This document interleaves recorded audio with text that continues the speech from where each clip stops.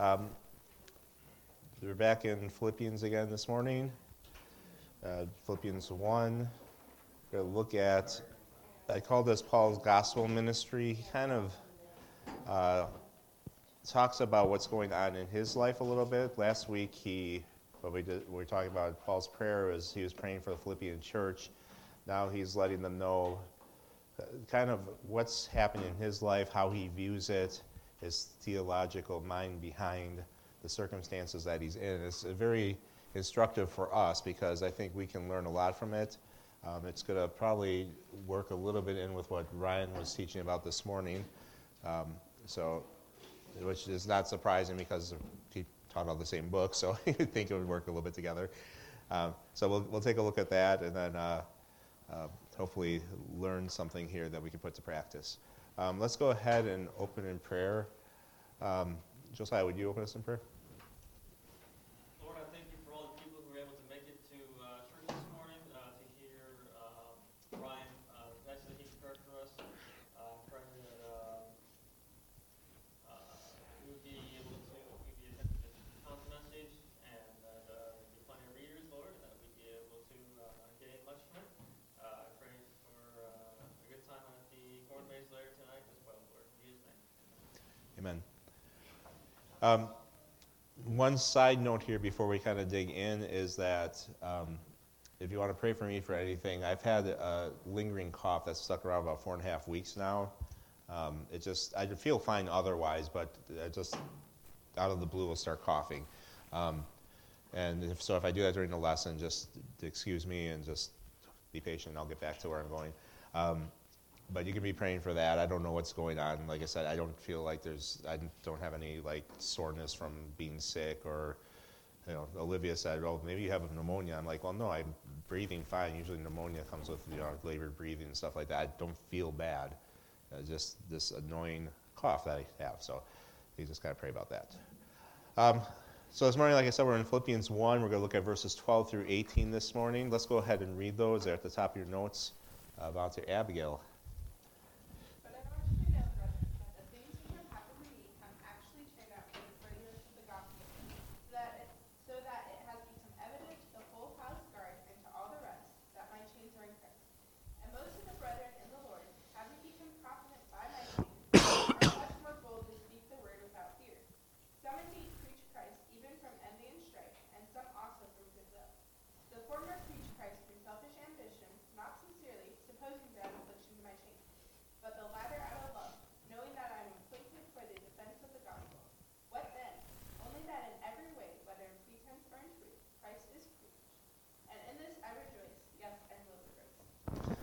So Paul, after expressing his concern for the church and his prayers for them, turns his attention to the circumstances he is in. Paul here wants to reassure the church that all is according to plan and that a little thing like imprisonment doesn't thwart what God is doing. I say a little thing like imprisonment. We don't think of that as a little thing. But in Paul's view and the nature of who God is and what God's doing, imprisonment's not really a big deal because he's still serving God and doing what God wants him to do. And we're going to see that as we study through this. So first one, we're going to look, first point here, and I've given you 2 words for each of these points this morning.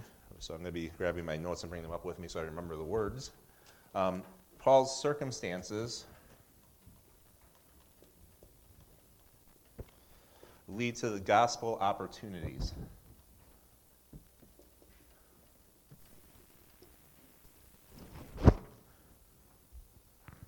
I think you could say in if you want to apply this in your life, you could say that your circumstances lead to any service type opportunities. Here, Paul's focusing on the gospel because this is the main ministry he's been given by Christ.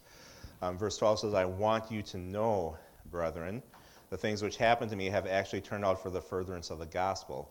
So Paul's circumstances here, he desires the church to know what's going on. Now, one of the reasons for this might be because they probably heard about Paul's imprisonment. They probably have heard that Paul's been arrested in Rome.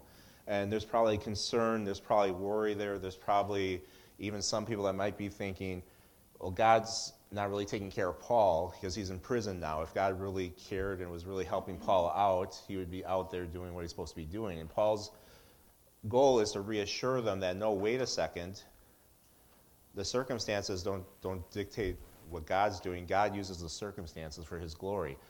It's not a bad thing that I'm in prison because God is working through that. So he wants the church to know this word know is the same word as in verse 9. It's this kind of idea of this full knowledge, this complete knowledge. Paul wants the church to have an accurate picture of what's going on. He wants them to understand, to see what the purpose is and what's going on in his life. So it's this full knowledge. Paul wants the church to understand how God has orchestrated the circumstances so that Paul could serve how God wants him to serve. Paul doesn't see his imprisonment as, well, this is an awful thing, this is a terrible thing, I can't do what I need to do. Paul sees it as God's put me here for a specific purpose to do what God has planned all along for him to do. So what has happened to Paul, and we're already talking about this, Paul is in prison. Again, we think about things that happen in our lives when we think this is a terrible circumstance. How could this happen? Paul doesn't see it that way. Paul's in prison going, this is where God wants me to be. So the result of the circumstances here, the result is that there's been a furtherance of the gospel. Paul's been able to use the opportunity of being imprisoned to proclaim the gospel and to see the gospel working and affecting people and changing people and seeing people saved. And so there's been a furtherance of the gospel because of what God has done here, probably with people that Paul may not have ever had a chance to proclaim the gospel to otherwise. So looking at a couple of these verses I have here, let's look at 2 Corinthians 12, 9 through 10. Nathan, go ahead. And he said to me, my grace is sufficient for you, for my strength is made perfect in weakness. Therefore, most gladly I will rather boast in my infirmities, that the power of Christ may rest upon me. Therefore I take pleasure in infirmities, in reproaches, in needs, in persecutions, in distresses, for Christ's sake.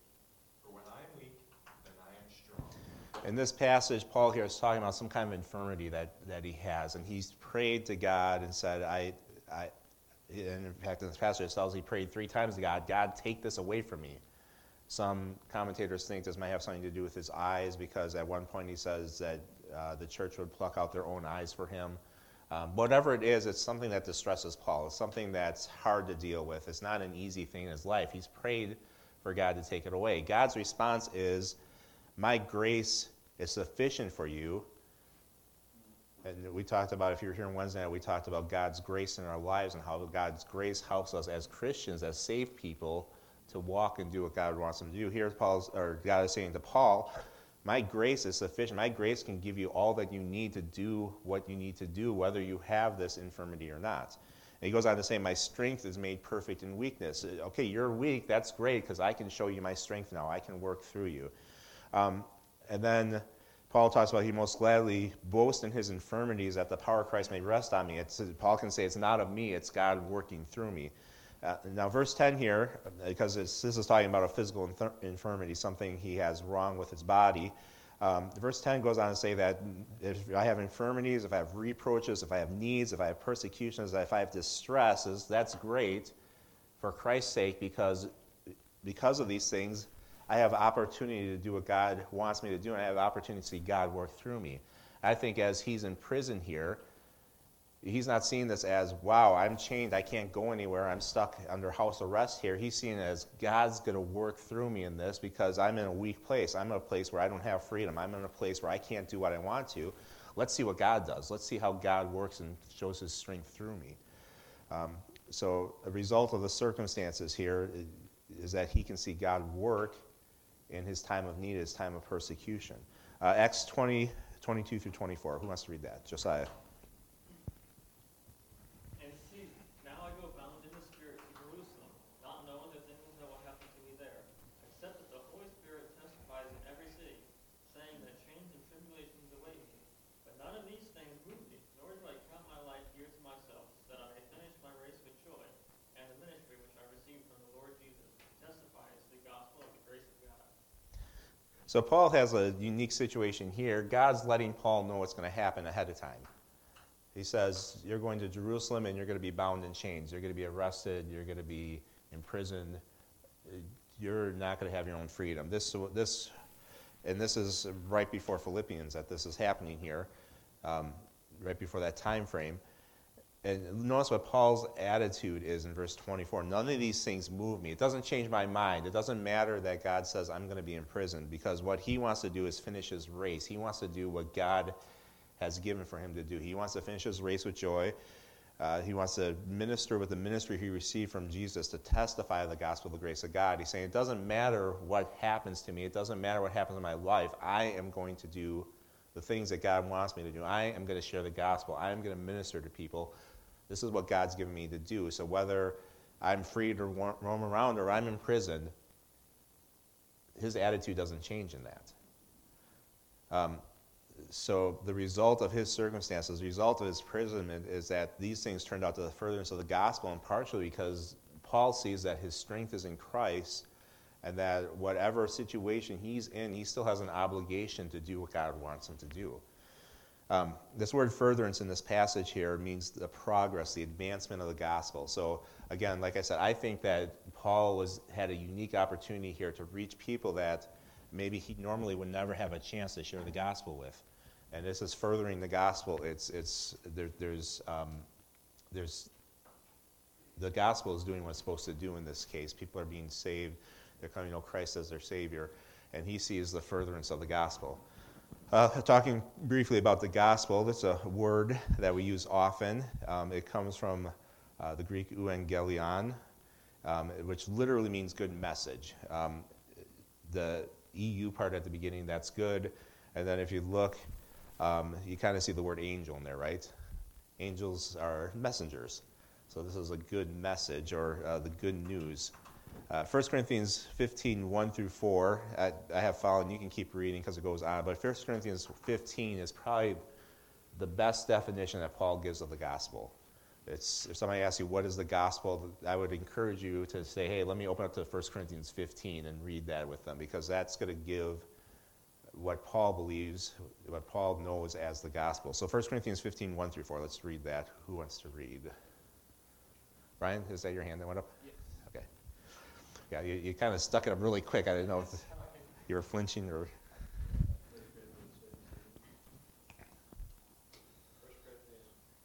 1 Corinthians 15, verse 1 says, Moreover, brethren, I declare to you the gospel which I preached to you, which also you received, in which you stand, by which you also are saved, if you hold fast that word which I preached to you, unless you believe in vain. For I delivered to you first of all that which I also received, that Christ died for our sins, according to the Scriptures, and that he was buried, and that he rose again the third day according to the Scriptures. So here in this passage, Paul starts off by saying, here, you know the gospel, I gave it to you, I proclaimed it to you, you've believed on it. Kind of as a preamble to verse 3, and he's saying, this is what I delivered to you. And the message of the gospel is that Christ died, he was buried, and he rose again. That's the gospel. And for our sins, Christ died for our sins according to Scripture, he was buried, and he rose again on the third day. That's the essence of the gospel. So if you need a place to go, say, give me a definition of the gospel. There's the gospel right there. That's what it is, that message right there. So we looked at first Paul's circumstances led to gospel opportunities. Verse 13, we'll see that Paul's witness leads to gospel evidence.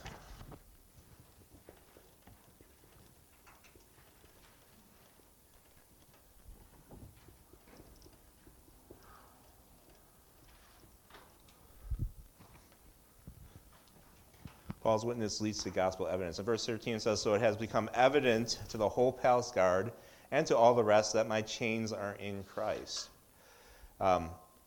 He starts out by saying here, it's become evident, it's become known, it's become plain, it's become visible. There's an undeniable acknowledgement of what is going on with Paul, that this imprisonment of his has happened because God wants him to share the gospel there. It's for the furtherance of the gospel. This is just plain as day. Paul says, you can ask the people around me, you can ask the people that are here, they see it. And it's to all who Paul's in contact with. He brings out the whole palace guard. The palace guard, as Paul is under house arrest, guards were assigned him 24 hours a day. They were to stay with Paul and make sure Paul did not leave. You know what Paul saw this as? This is a captive audience. They're stuck with me. They get to hear the gospel. So he took that opportunity to share about Jesus Christ with the people that he was, that were guarding him.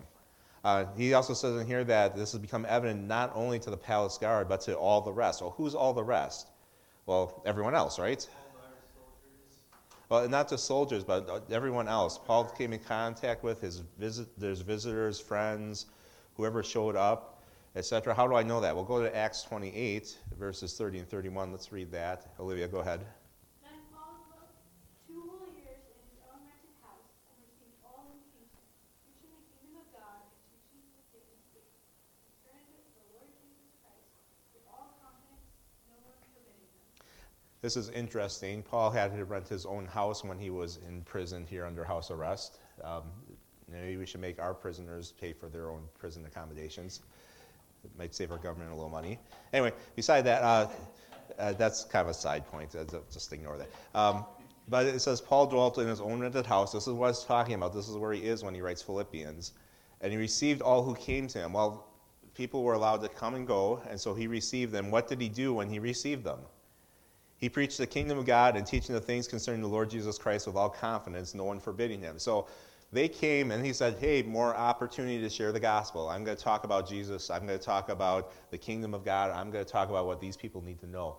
So it wasn't just the palace guard. It wasn't just the people he was chained to. It was anybody who came by. Paul was open and ready to share the gospel with them. And what was evident here? So it became evident to the whole palace guard, to the rest, that what? My chains are in Christ. Well, what does that mean? My chains are in Christ. It seems like his chains are in Rome because the Romans arrested him, right? So Paul was incarcerated, but to him it was plain that Jesus wanted him in this exact situation. His chains are in Christ, so that he would have the opportunity to share the gospel. Paul doesn't see this as, Rome came in and exerted their will. He's seeing God's plan in action, and God is using Rome to arrest Paul, to put him in this place that he can share the gospel with the people who are in Rome. Could we turn this down just slightly? There's a little echo going on here. It's bugging me. So let's look at a couple of verses here. 1 Peter 3:14 through 16. Nathan, go ahead. But even if you should suffer for righteousness' sake, you are blessed. And do not be afraid of their threats, nor be troubled. But sanctify the Lord God in your hearts, and always be ready to give a defense to everyone who asks you a reason for the hope that is in you, with meekness and fear, having a good conscience, that when they defame you as evildoers, those who revile your good conduct in Christ may be ashamed.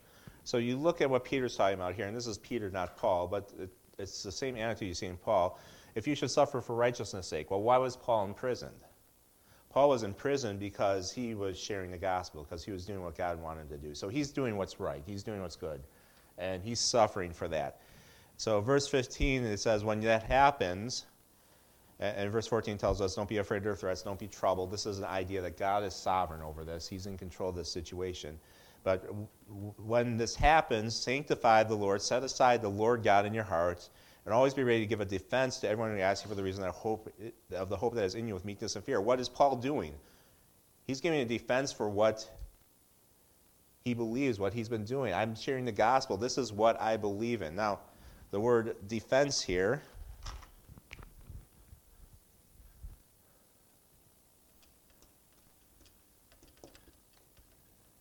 is the Greek word apologia. What does that look like? Yeah. We take apology like if someone gives an apology, we're like that they've done something wrong and they're saying, I'm sorry, right? But the idea of the word is a logical, well-reasoned defense. This is where we get the word apologetics from. You may have heard of that. It's a defense of Christianity. It's a defense of the Bible. Apologetics, it's a well... And this here, you can see the logia, we get logic from it, but it's the word, but it has the idea of a message. Jesus was the word, the message. He's God's message to us of salvation. So That's what that means there, to give a well-reasoned defense, a well-thought-out logic to what is going on. And that's what Paul is doing. And you can imagine that, he's getting chained to these guards, and they're like, okay, what are you in for? I'm in for sharing the gospel. What's the gospel? Let me tell you about the gospel. And there's opportunity to share the gospel. Someone else getting his groceries. Okay. That's. Yeah. Well, and okay, let's go to your point. Someone else is getting him groceries, because that's probably true. So somebody's bringing him food, and they're like, "Oh, Paul, we're so sorry this is happening to you." Don't be sorry about this. I'm sharing the gospel with people. This is where God's put me, so I can do His will right here. And so that's Paul's attitude here. He's not troubled. He's not afraid of Rome. What he's going to do is be ready to share what God has given him to share. And verse 16 tells us, having a good conscience, that when they defame you as evildoers, those who revile your good conduct in Christ may be ashamed. The result is they may say, well, you're a troublemaker, you're an evildoer. That's what they accuse Paul of. He's causing trouble. But in the end, they see Paul's righteous living, the way Paul has sanctified his heart towards God, the way Paul is sticking to his message and to his faith, and it makes their threats or their accusations that you're a troublemaker seem really ridiculous, because he's not a troublemaker. He's a guy who loves God. And so they become ashamed at that, and they come to realize the truth of the gospel.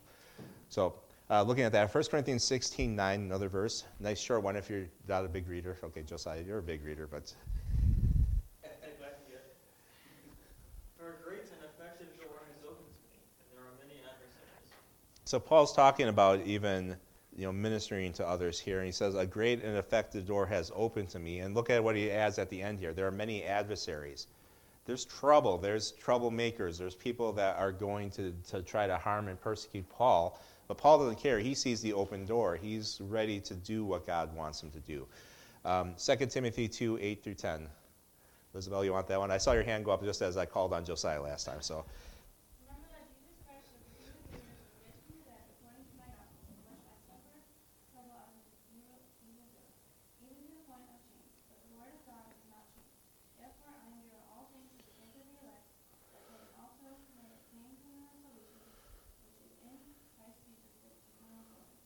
So here in verse 8, you see a portion of that gospel that we talked about in 1 Corinthians 15, that Jesus Christ was raised from the dead according to my gospel. If you're raised from the dead, you have to die. So, it assumes the rest of the gospel there.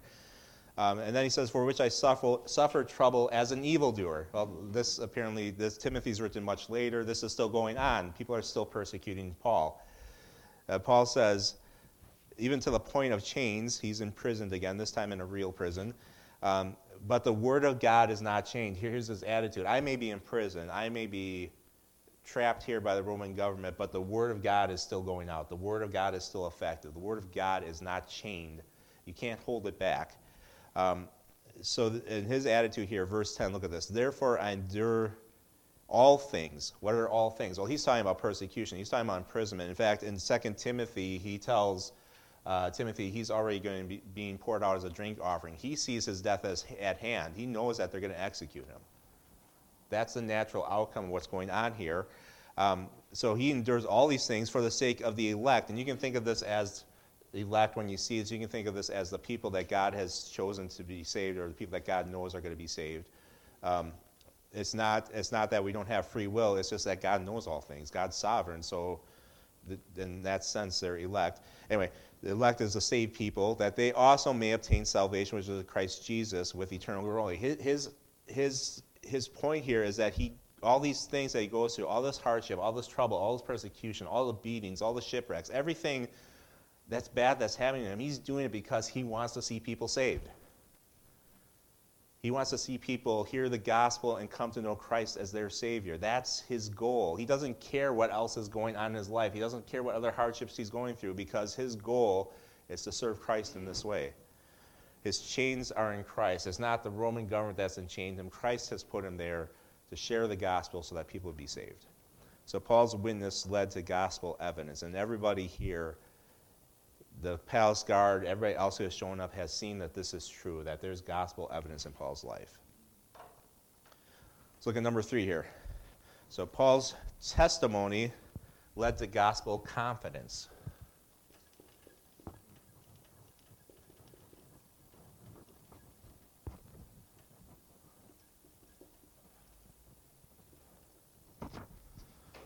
Now, as I say this, it's not Paul's confidence that's led to. Let's read the verse. And most of the brethren in the Lord, having become confident by my chains, are much more bold to speak the word without fear.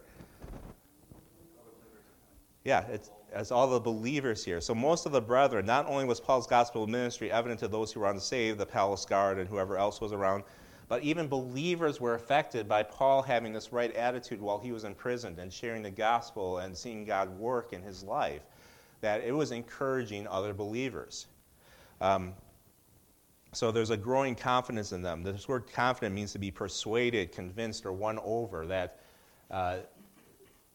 again, the natural inclination might be here to say, oh no, Paul's in prison.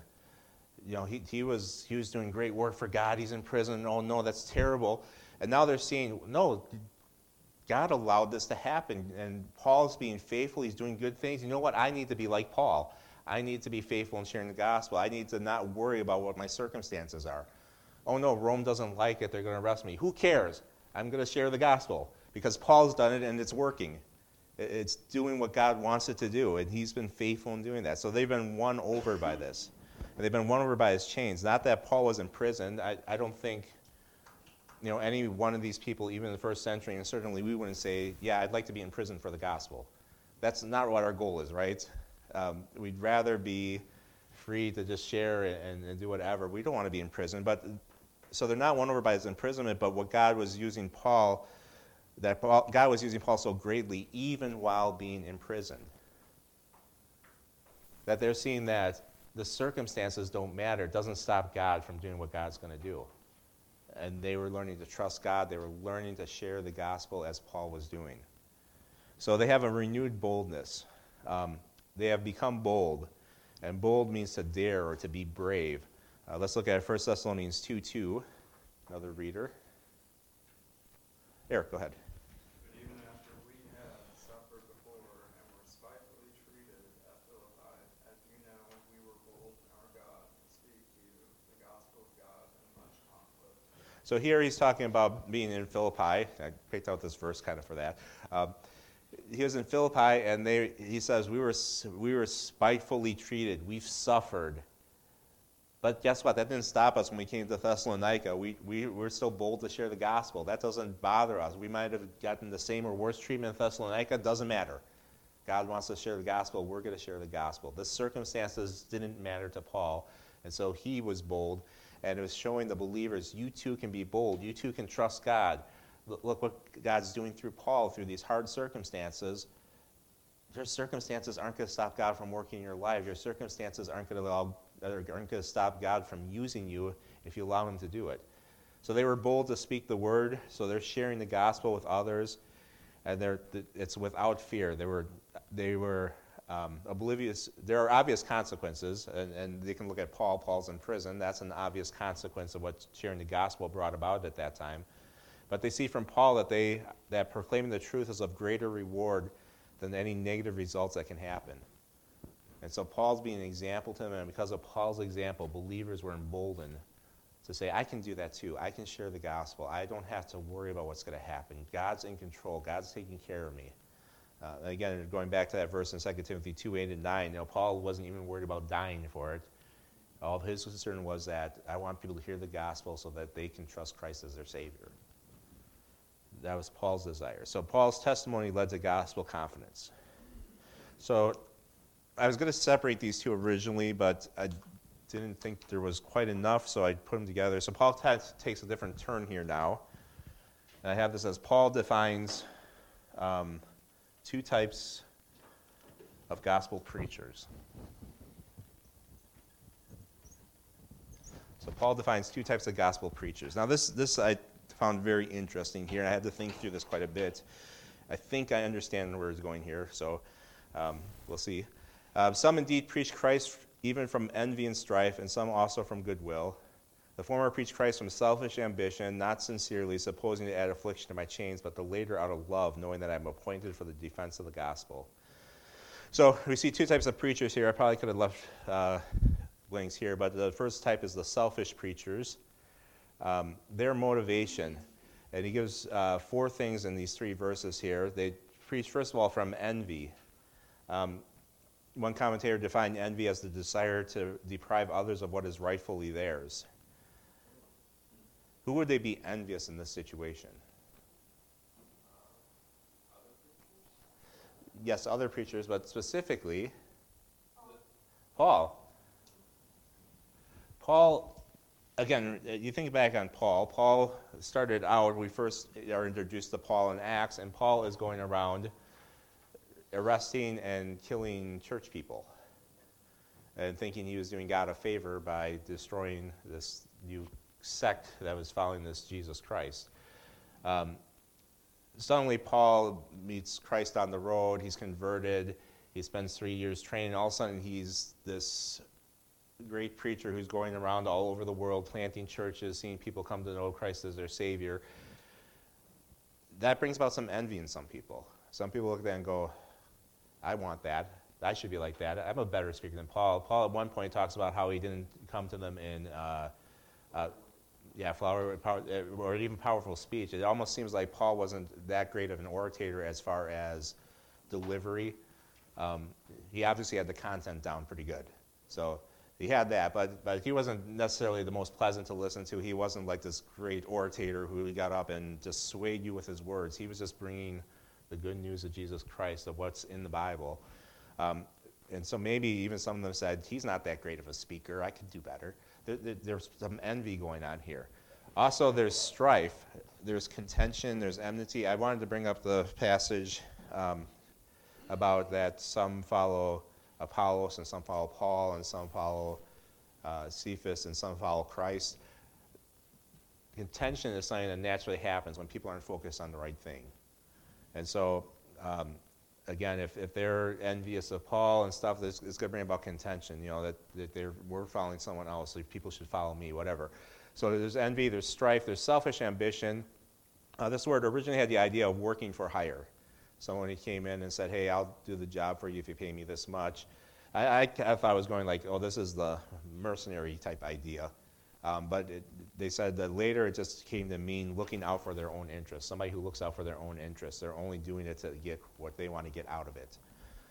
So there's people with selfish ambition that they're trying to get something out of sharing the gospel. They're trying to get something out of for themselves, makes them look good, makes them feel good, gives them a reputation, whatever it is, that there's some kind of selfish reason for doing it. Lynn, is your hand up? Yeah, we like the, if you're the shepherd, you take care of the sheep, if you're take care of it. If you have someone else come in the fire, take care of them. Like if you go on vacation or something, come take care of them, they're going to take care of them as well. You take care of them.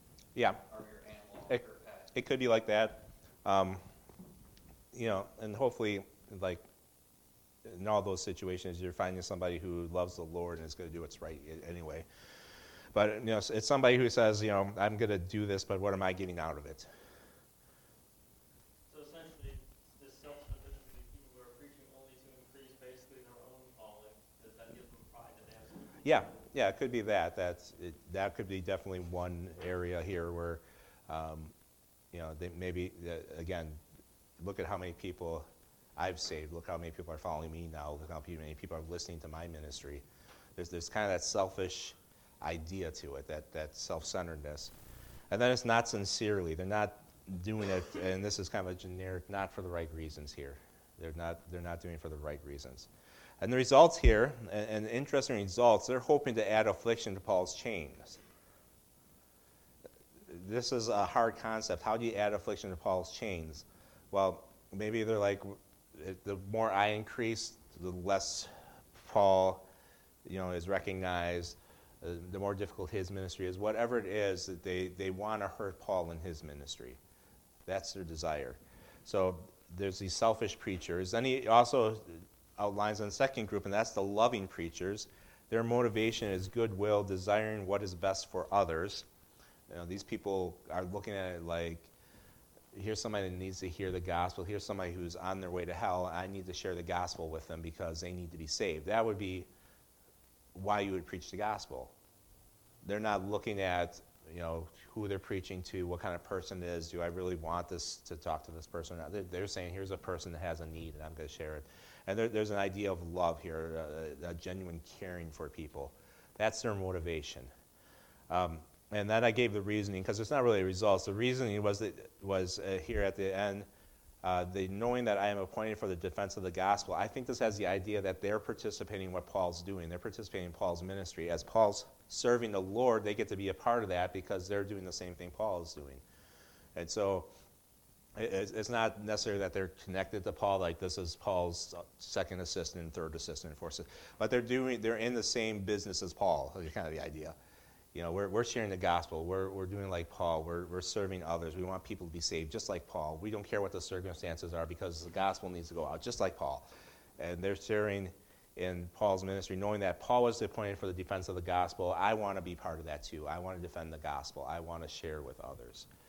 So I think that's what this means here, that knowing that I'm appointed for the defense of the gospel, they want to be a part of that. They want to do the same thing Paul is doing. Galatians 1:15 and 16. Who would like to read? Ted. For it pleases God who separated me from my mother's womb and called me through his grace to reveal his Son in me, that I might preach him among the Gentiles. I did not be in the flesh. And this is just Paul's calling. As he say, he's been appointed for the defense of the gospel. Paul talks about in Galatians that God, even from the time that he was in his mother's womb, had already picked out Paul to be this guy to share the gospel, and that after his Son was revealed in him, that his goal, his mission from God was to share the gospel with the Gentiles. And that's, again, as people see Paul and they see them doing that faithfully and say, I want to serve God that way. I want to do that too. I want to share the gospel with people like Paul is. And it's again, a motivation here. Ephesians 3:6 and 7. Ryan, go ahead. That the Gentiles should be followed heirs of the same body and partakers of his promise in Christ through the gospel, of which I become a minister according to the gift of the grace of God given to me by the effective working of his power. So he's talking about the Gentiles become fellow heirs, to accept the gospel, to know everything about Christ and that. And he says he became a minister according to the gift of the grace of God. It was God who worked in him. It's God who chose him to do this. And by the effective working of his power, it's God who's empowered him to do this. But again, I think that these loving preachers, they're doing it for the right reasons, but they're also seeing what Paul's doing and saying, that's great that God's used him. I want God to use me that way too.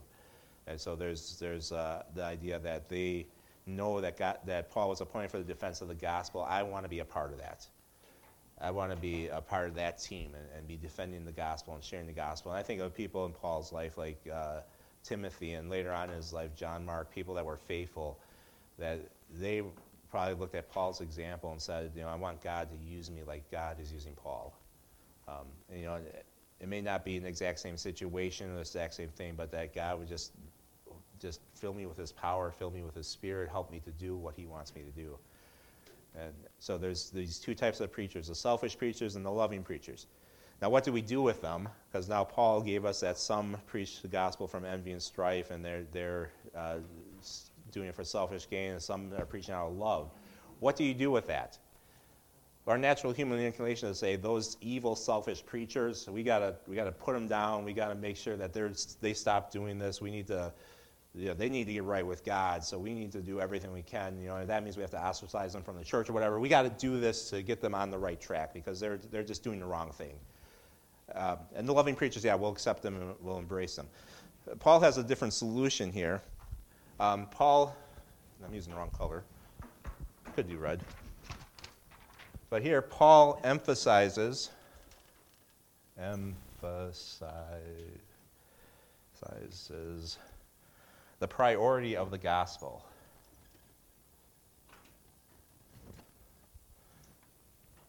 So here's Paul's solution. What then? Only that in every way, whether in pretense or in truth, Christ is preached. And in this I rejoice, and yes, will rejoice. So Paul doesn't say, go find these guys, hunt them down, and get them out of the gospel ministry. Paul says, what do we do with it? Well, they're preaching the gospel. People are getting saved. Great. That's the important thing. That's the primary thing. That's the top thing. The top goal here is that the gospel's preached. So Paul, letter A here, disregards the motivation. He disregards the motivation. And in this, Paul's not excusing their motivation, by the way. He's not saying, oh, that's fine, they can have whatever attitude they have, God doesn't care. No, that's not what he's saying here. He's not saying that they're right in having selfish motivation in sharing the gospel. What he's saying is that in the overall scheme of things and what God's doing, that's not the important thing. The important thing is that the gospel is being shared. So he's not saying that they are not wrong to preach selfishly. In fact, other passages, other places, all these things, envy, strife, selfish ambition, insincerity, these are all bad things. These are all things that Christians should avoid and turn away from. And we could go and look at the 50 or 60 other passages in the Bible that tell us this. So he's not excusing it, but he's saying that based upon what the goal is, the motivation is secondary.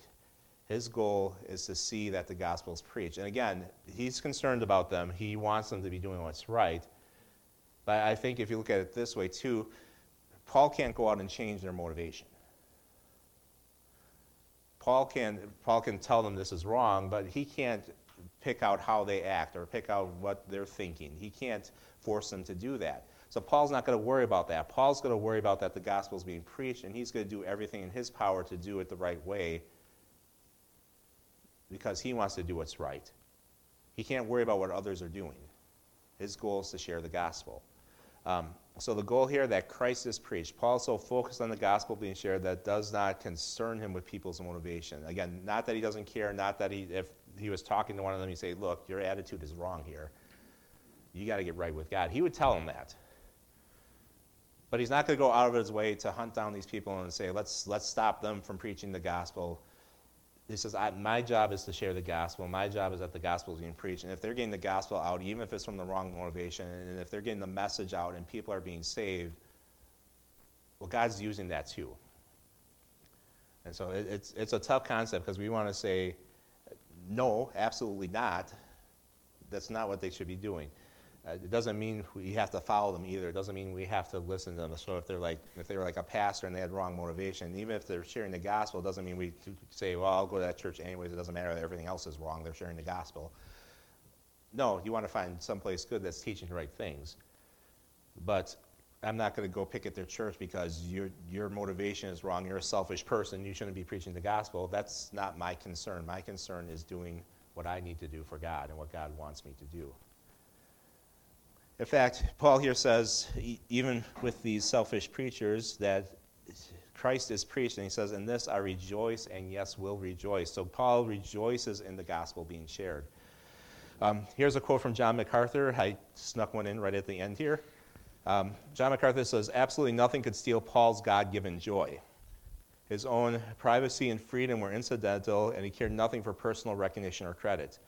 Neither the painful chains of Rome nor even the more painful criticism of fellow Christians could keep him from rejoicing because Christ was being proclaimed and his church was growing and maturing. That's Paul's attitude. That's, again, looking at, and it kind of summarizes this whole lesson here, that it doesn't matter what circumstances I'm in, it doesn't matter what other people are saying about them, that there's these selfish preachers that are envious, that they're cutting me down, whatever. I just want to see the gospel preached. I want to see the people being saved. I want to see the church grow. That's what he wants, and that's what he's going to take joy in.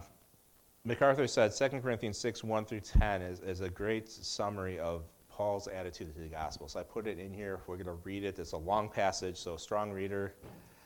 Yeah. I'm going to let Josiah do it. I usually let Nathan do these, so we'll let Josiah do it.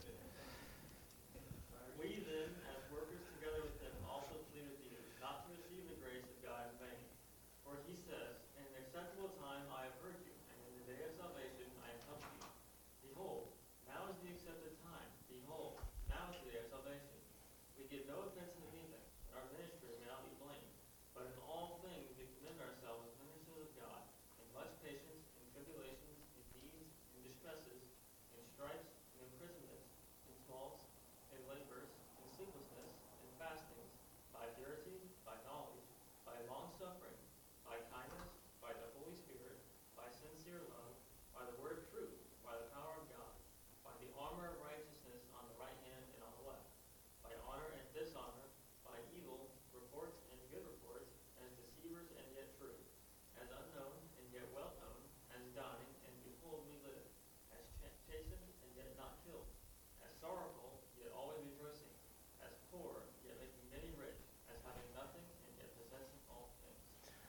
And you look at this, verse 1 says, we as workers with him, workers together with him, also plead with you not to receive the grace of God in vain. And so he's talking about his gospel ministry. He's pleading with them. He's encouraging them. Verse 2, he makes it clear, in the acceptable time I've heard you, in the day of salvation I've helped you. And he says, behold, now is the accepted time, now is the day of salvation. And then he gives this whole list. I'm not going to go through everything here, but you see all the troubles, all the turmoils, all the things where, there's good reports, there's bad reports. In his life, there's sorrow, but yet he's joyful. He doesn't have anything, but he's making people rich spiritually. All this stuff is going on, and Paul's focus is just on that. Verse 1 and 2 there, just sharing the gospel, sharing his life with people around him. That's what Paul wanted to do. It didn't matter what the circumstances are. It didn't matter what people were saying about him. It didn't matter what else was going on. His focus was to do what God wanted him to do. I got 4 takeaways this morning. I'm going to go through these quickly here. Number 1, when we go through difficult circumstances or trials or tribulations, do we complain about our circumstances or feel sorry for ourselves or get angry or frustrated? Ryan kind of brought this up a little bit in his sermon. He was talking about flat tires on cars. He was talking about eating food that you didn't want to eat for lunch. You could have a situation where your family's in a car accident and your wife dies. I know it doesn't happen often, but it can happen. Oh, wait, that's what happened to me. How am I going to respond to that? Is there a woe is me? God allowed my wife to die, allowed my daughter to be hospitalized and in a wheelchair for 10 weeks, and this has totally affected our life and affected our finances. Is that the attitude I have? Or do we get here, or in these times, do we see that God has allowed the circumstances to happen, and he wants us to serve him, and he wants to use us for his glory even in difficult times?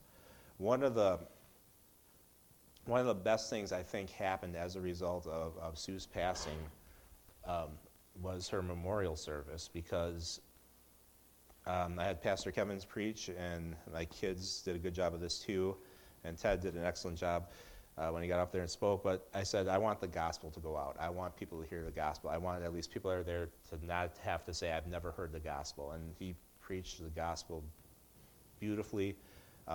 Ted's testimony was great.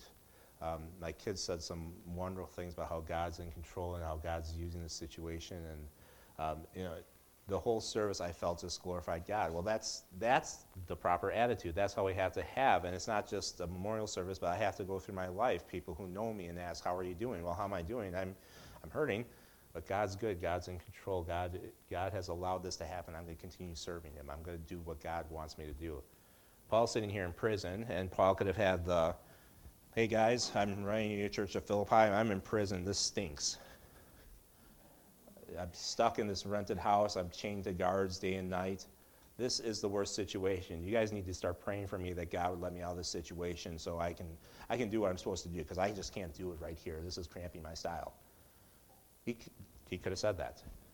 He didn't, because his focus is on the gospel, and he sees the situation. God's put me in this situation.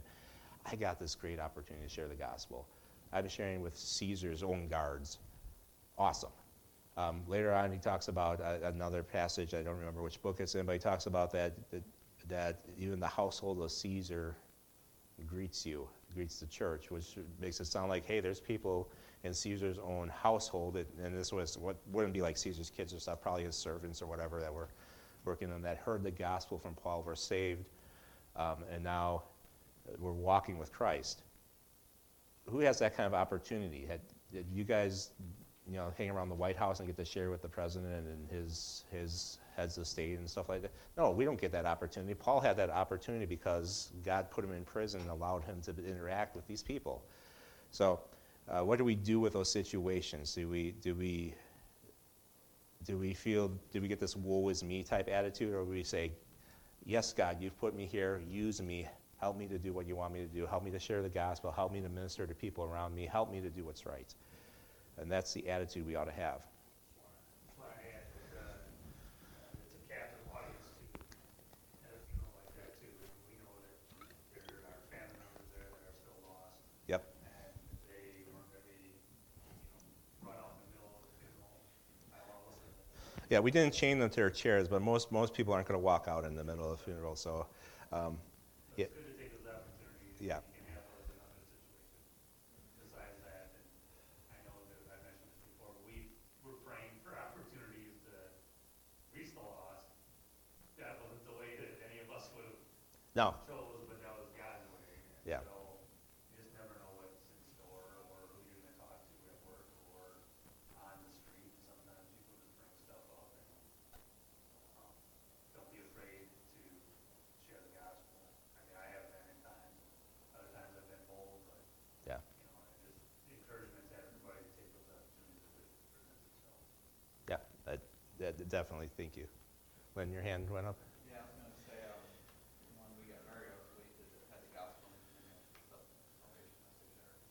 I didn't, I thought of this too, that we can remember that room what God's planning you, basically. Yeah. Like God's lifetime. Yep. Yeah, and wedding's another one of those captive situations. Most people aren't going to leave a wedding, especially if you're going to give them some food or something afterwards. They'll generally stay for that. So you have great opportunities. So there's always opportunities. That the wedding, I'm hoping, is not a trial or a tribulation. I'm hoping you're actually excited about that, but same kind of idea there, right? Okay. When we persevere through difficult times, doing what's right, even when life is hard or we are hurting, people will notice. I go back to 1 Peter chapter 3, that they ask you for the reason of the hope that is in you. They'll see that shining through, just as kind of like what Lynn just said. Our lives become a testimony to unbelievers and an encouragement to the church. Paul said that he's able to speak to the guards and all the rest, and then the church became more bold because of what he's doing. So our lives do matter. People notice. People are watching us. They're seeing how we react to these situations. And we can be a conviction to unsaved people. We can be an encouragement to saved people. It matters how we respond to difficulty in our lives. It very much matters. Everybody has their moments. Over the last year, I've had days where I don't want to even get out of bed. I don't want to talk to anybody. I just want to curl up in a ball and cry. Sorry. So we have our moments, but overall, how do we respond to these difficulties, these trials, these hardships in our life? And if we think that nobody cares, people care, people are watching. Number 3, are we so motivated by the gospel being shared that we rejoice whenever it's proclaimed? Does that show in our lives because we are sharing the gospel? Now, this idea of the selfish preachers, this is kind of where I got this from. I was trying to think of like a modern day example. Who would these people be? I had a hard time thinking about it because part of me said, well, the TV evangelists, a lot of times they get a bad rap because they're asking for money, which I think is a wrong thing to do, or they're promoting themselves. But a lot of them don't have a good theology and don't even share a good gospel. So that was hard for me to say that, these people, I rejoice that they're at least doing something, because most of them aren't even doing the right thing in that. So I'm not going to give an example so much. But we need to be careful that we're not envious, we're not jealous, we're not criticizing other people for doing what God's having them do, whether we agree 100% with them or not. We need to worry about what we're doing, that we're being biblical, that we have the right attitude, that we're sharing the gospel the way we're supposed to, that we're serving others the way we're supposed to. We have enough to worry about with ourselves. We don't need to be worrying about what other people are doing. Now, if you get in a situation, you can talk to somebody and you know that they're doing wrong. Yes, the Bible says you're supposed to admonish them, but we don't need to go out of our way to be on a witch hunt to take down everybody who's not being biblical. We need to worry about what we're doing and serve Christ the way God wants us to. Finally here, are our motivations right in how we serve Christ? So this is kind of that other side of that. Are you look at yourself, examine yourself. While Paul rejoices that the gospel is being proclaimed, he is not excusing the wrong motivations of the selfish preachers.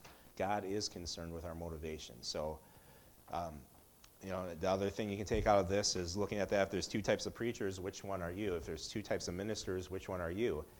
It's a good time to examine ourselves and say, okay, am I serving God the way God wants me to? Do I have the right attitudes? Do I have the right motivations? Or is there something I'm trying to get out of it? Am I being selfish? Am I jealous of others?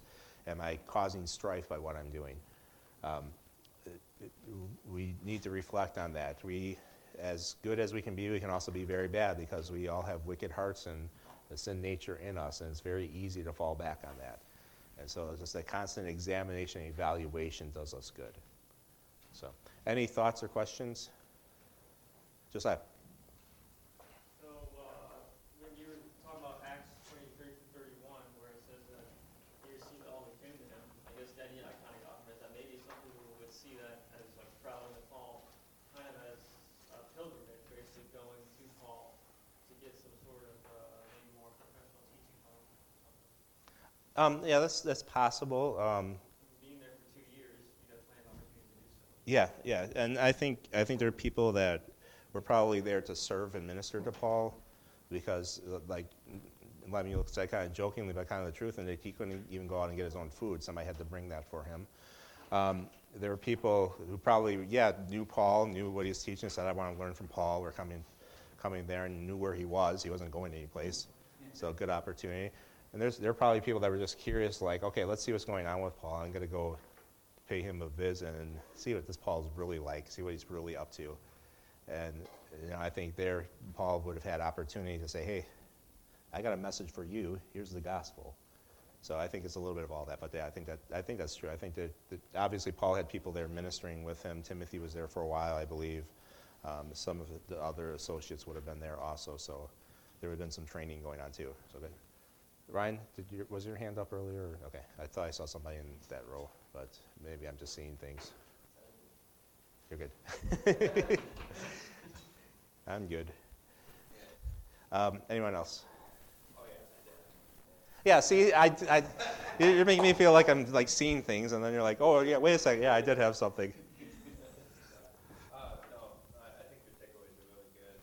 Actually, I'm seeing a lot of parallels to what I preached this morning. Yeah, I saw that too while you were preaching. I was like, oh, this will fit in nicely. And even that last point where he rejoices in that, it's about having God's joy in our life and being thankful and just praising God for what's going on. Even like I said, even if these people aren't motivated right, Paul's saying people are being saved, people are being added to the church. That's a good thing, and I'm going to rejoice in that, and it doesn't steal his joy. Yeah, it's just a matter of perspective. Yep. Look at Christ, that's how you experience true inner peace and joy. And it's so hard for us as humans because we're so stinking selfish. So we need to align our thoughts and our motivations with Christ. In fact, chapter 2 talks a lot about let this mind be in you that was also in Christ. So there is a command even that we need to get thinking the same way that God is thinking and having that same thought process, those motivations, those same desires that Christ had. So it's definitely something that Paul goes on in this book and talks about that. So yeah, we'll get to that in a few weeks. Anything else? Okay, I'm going to have Ryan, do you want to close this prayer, please?